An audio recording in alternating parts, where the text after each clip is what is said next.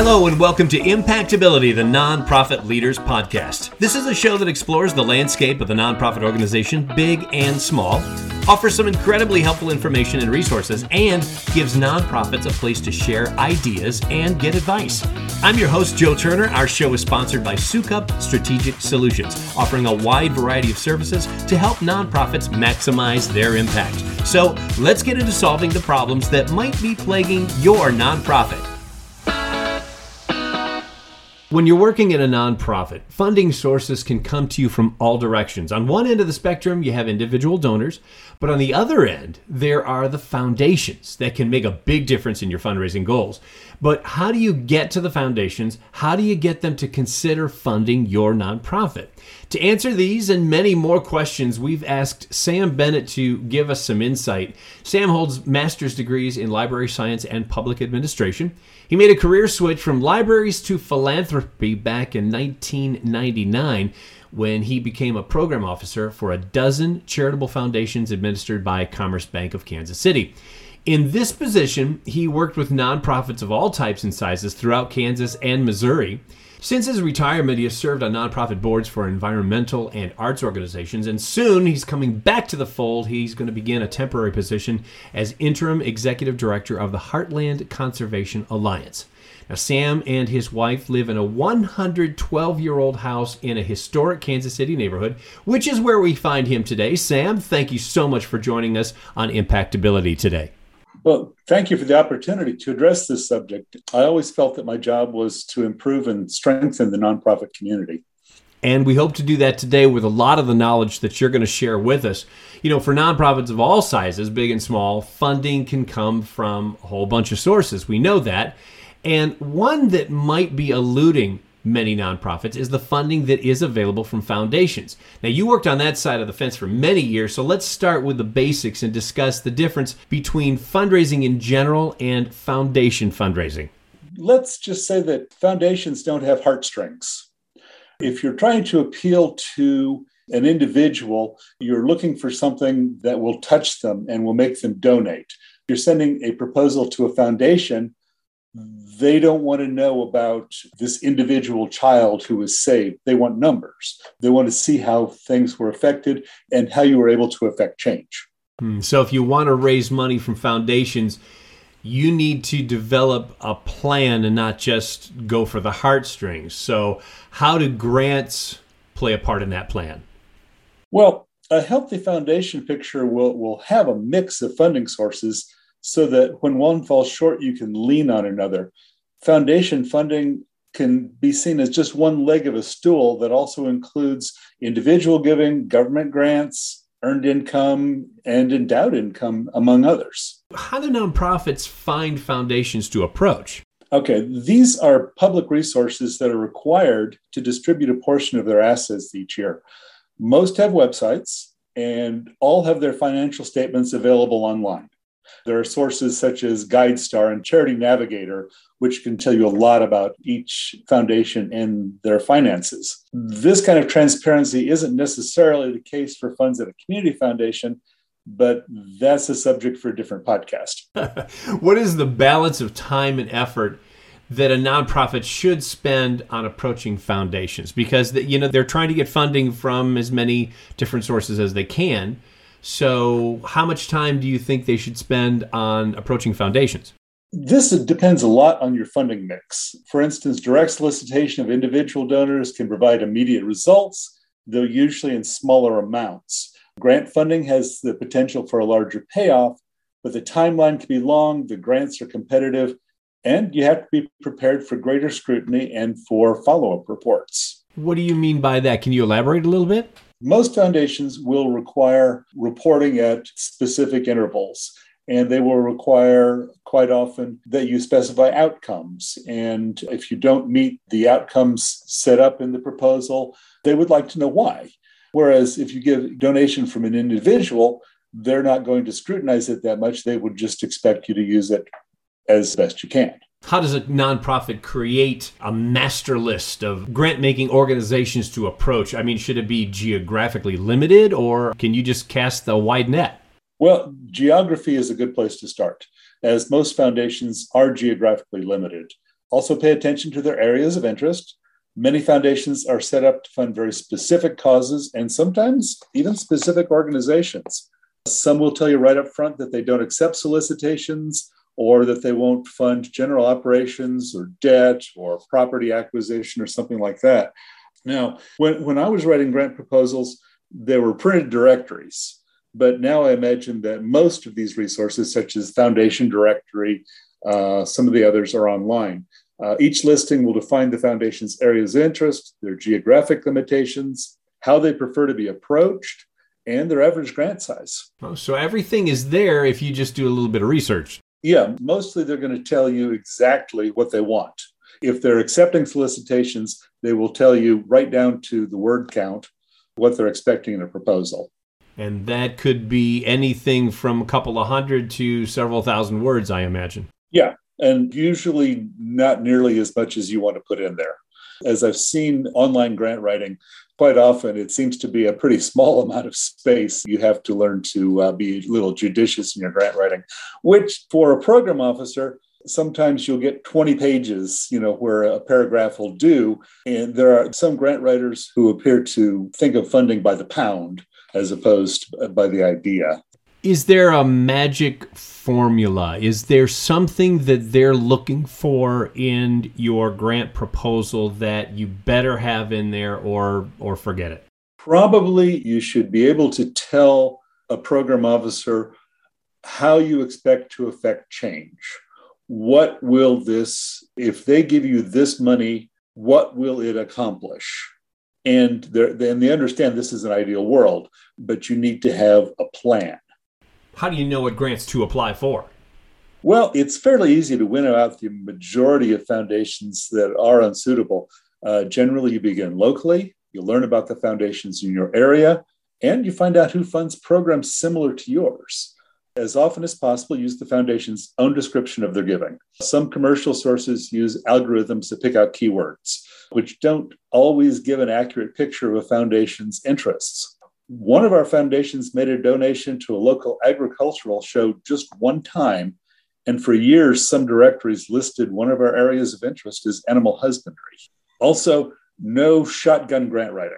It was not uncommon for us to receive half a dozen identical proposals to different foundations under our department, inevitably wildly inappropriate requests, and those going to go right in the garbage. Yeah. Shotgun fundraising. I love that. That's a new one on me. I haven't heard that term before, but that's a good one. I'm taking it that you saw quite a bit of that during your time in the business. Oh, sure. And that term actually comes from somebody I knew who was trying to raise money. And he said, why don't we just shotgun proposals out there and see what comes back? And I had to tell him, no, it really doesn't work that way.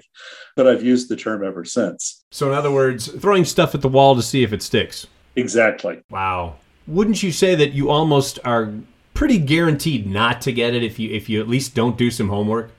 It's certainly going to lower your percentage, yeah. And as you say, if you receive something in the office that's obviously that generic, yeah, it's not even going to be reviewed. We are talking with Sam Bennett. Our topic of discussion today, tapping into foundation fundraising. This is some great information. We're going to take a short break right here. And when we come back, we'll talk about when to keep trying and when to move on. Also, the do's and don'ts when it comes to approaching foundations for fundraising. You are listening to Impactability, the Nonprofit Leaders Podcast. I'm Joe Turner. Stay with us. We'll be right back. Sometimes you wish there were more hours in the day. With everything on your plate, it's hard to determine which projects get done today and which gets put off until whenever you can get to it. There is an easier way. Sukup Strategic Solutions has been serving nonprofits like yours for almost 10 years, and in that time, we've handled all kinds of projects, especially the ones you can't seem to get to: fundraising, marketing, grant writing, communications, and more. With Sukup Strategic Solutions, you'll have a team of marketers working for you, solving marketing issues sooner, grant writers that have written hundreds of grants, communications experts who can help get your message to your constituents, and certified fundraising executives with the knowledge and expertise to help you raise more money. You'll have more hands on deck, reduce overhead, and increase efficiency. For a free consultation on how we can help lighten the load at your nonprofit, visit our website at sukupstrategicsolutions.com. That's SOUKUP strategicsolutions.com. Maximize your impact with Sukup Strategic Solutions. Welcome back to Impactability, the Nonprofit Leaders Podcast. I'm your host, Joe Turner. We're speaking with our guest, Sam Bennett, about foundation fundraising and what you need to know about approaching foundations for funding. Now, Sam, as we said in your bio earlier, you've been doing this a long time, and I know along the way there had to be a few instances that might have been a bit eyebrow raising. So tell us maybe an interesting experience you had with a grantee. Okay, this is not so much funny as probably the most fun I ever had giving away money. This happened in 2008, right before the recession. As you might know, foundations are required to give away a certain percentage of their assets every year. We came up to the middle of the year and we had to tell our foundation board, you're being too conservative. We have to give away an extra $5 million this year. And our board chair thought about it and said, I think what's really going to be needed this year is emergency assistance. So why don't we take this $5 million, split it up between the two cities we work in, and you figure out which agencies are best able to give this away. And so this took until about September to put together our emergency assistance initiative. And it was right about then that things started to fall apart and we started to slide into the recession. And so I had $2.5 million to give away in Kansas City. And I just went from door to door to agencies that I picked out as being particularly good at giving away funds. And I'd knock on the door and ask to talk to the executive director. And of course, they know who I am, so they let me in. And I would hand them a check for $10,000 or $50,000. There were a couple of executive directors that I actually introduced myself to, said, we've never met before, but I'm from this foundation and we like your organization. And here's $50,000. Wow. I had one development director break down in tears because she'd said, we just had a meeting yesterday and said, if we could just get $30,000, we'd make it through to the next year. And I had a check for $30,000. So that was a tremendous amount of fun. The problem with that was people assumed then after that we would do emergency assistance and say, can I get money from your emergency assistance fund? It's like, well, we don't do that every year, but this was just something we had to do one year for our own purposes, but it just happened to fall at exactly the right time. That had to make your day. It was a huge amount of fun. It got me quite a reputation in the community and really cemented our relationship with a lot of really fine agencies. And really, that's the bottom line when you're able to do so many good things. I mean, when you have a pot of money and you can split it up and share it amongst a lot of different organizations, a lot of different nonprofits, that really has to be the enriching part. That's what keeps you going every day, going to work every day.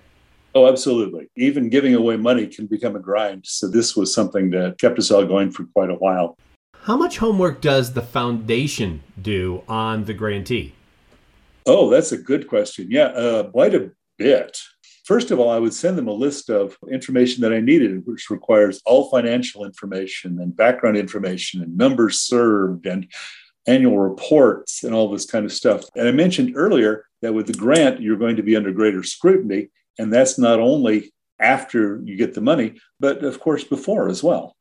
In this conversation that we're having about the relationship between the foundation and the grantee, do relationships get developed in that regard? I mean, if it's a nonprofit that keeps coming every year, and maybe they get a small check, maybe they get a larger check the next year, do relationships get built? And then how do you develop those relationships without actually pestering them? Well, if the foundation employs program officers, and not all of them do, this is your entry point and your primary point of contact. The program officer is your best friend. Make contact, ask questions, let them set the parameters for communication. If you're working with a program officer, don't let anyone try and do an end run. Say somebody on your board knows somebody on the foundation board that they think might have more influence. You don't go around your central point of contact because, you build up trust both ways. That's a great point. Are there magic words that you should listen for in that conversation if you're the grantee? You'll be listening for terms like general operating support or general program support. This kind of funding is solid gold and not very common, especially on a first grant. Applicant defined is another important term, which appears to mean, what do you need? And I've seen a couple of foundations that have applicant-defined grants. And so you go in and give them a package of, okay, we need strategic planning and we need initial funding for a new staff member and we need this. And it's like, okay, that's what you need. That's what we'll fund. That's still rare, but it happens. Mm-hmm. How often should someone keep in touch with the foundation, whether they get funded or not?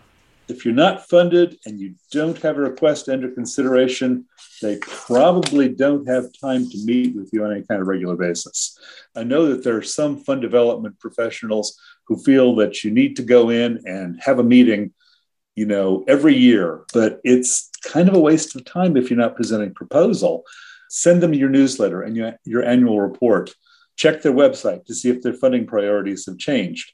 But if a program officer is dealing with perhaps hundreds of organizations that they've funded, they don't have time to give you an hour every year.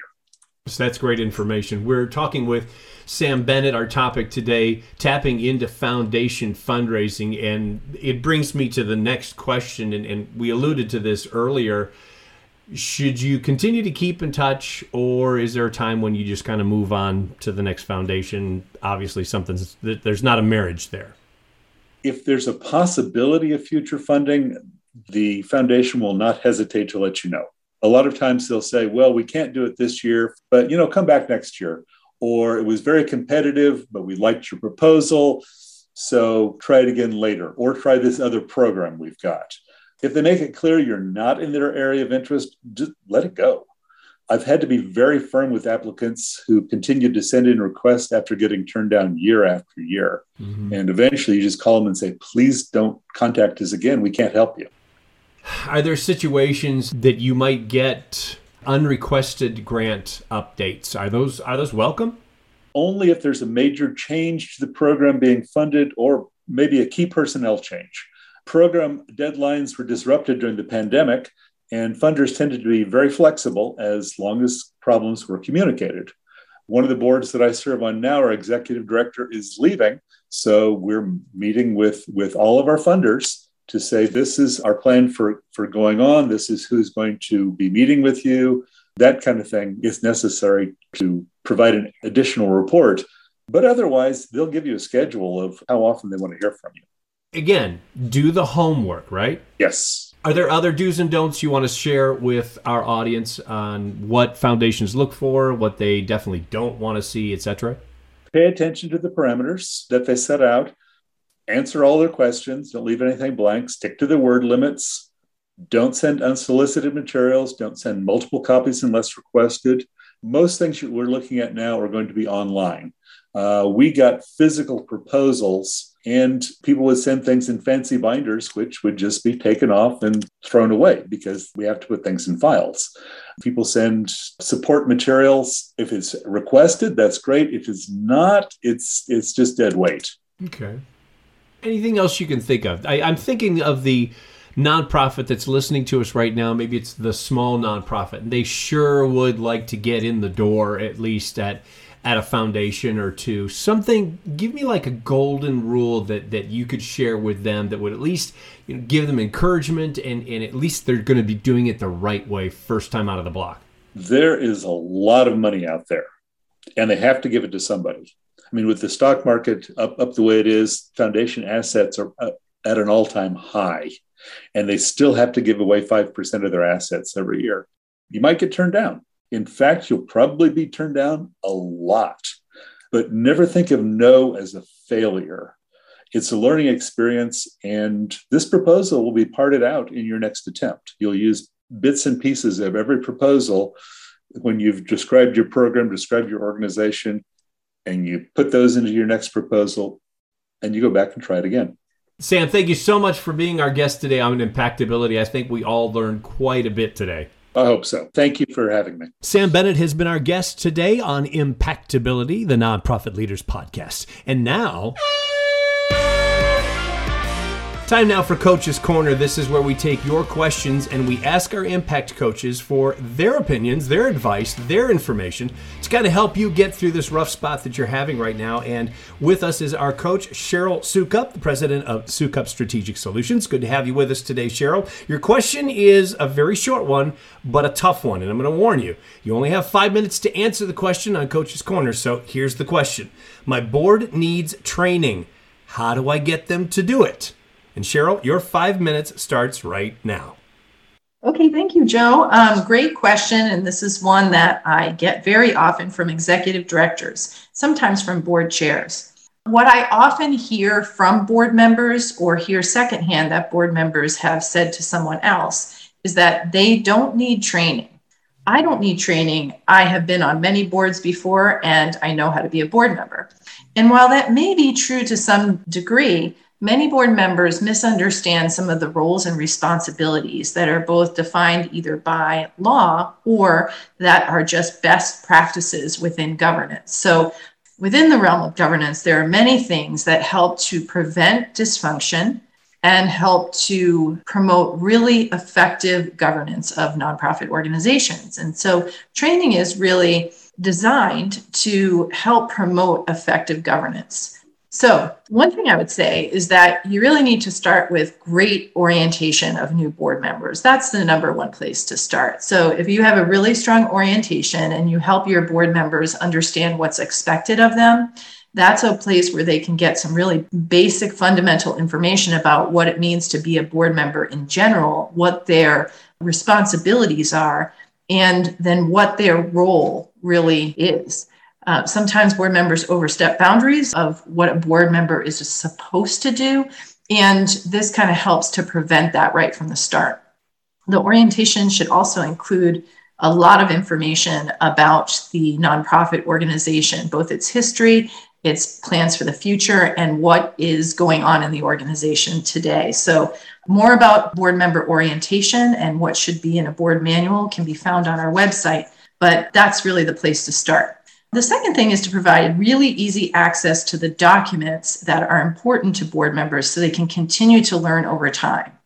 So one thing that an executive director or a board chair can do is to include articles and information, links to webinars, and other types of resources about trends in your industry. So if your nonprofit provides early childhood education, or they provide, say, affordable housing, or you're an arts and culture organization, being able to provide really good information that is quick and easy to digest would be great for your board. The other thing that you can do is continue to provide them information on best practices in governance, articles, and quick things that they can learn from.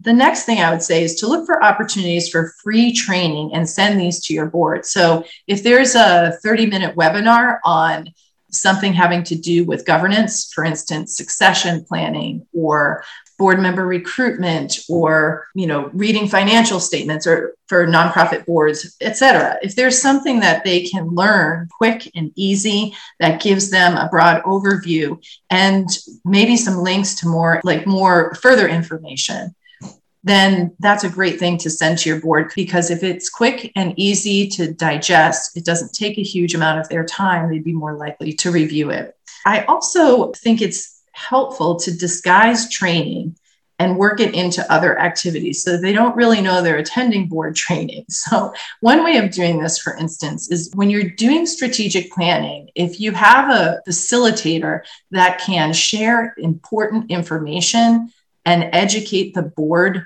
while they're doing the facilitation, that is one way to impart some really great knowledge that is very impactful while they're doing another activity.